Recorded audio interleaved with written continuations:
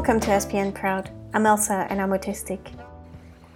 There may be solid biological and psychological reasons for the high prevalence of sexual orientation and gender diversity among autistic people. Autism and sexual identity may share a biological pathway, perhaps when involving sex hormones in early development.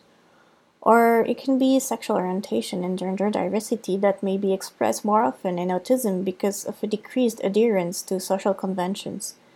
Or perhaps a greater forthrightness and honesty in autism allows some autistic individuals to acknowledge feelings beyond traditional sexual orientation and gender identity categories. Whatever drives this overlap, life as a double minority, autistic and LGBTQ+, is complex. As a result, LGBTQ+ autistic people may be at a greater risk for mental health problems. Thank you so much for listening and see you next time.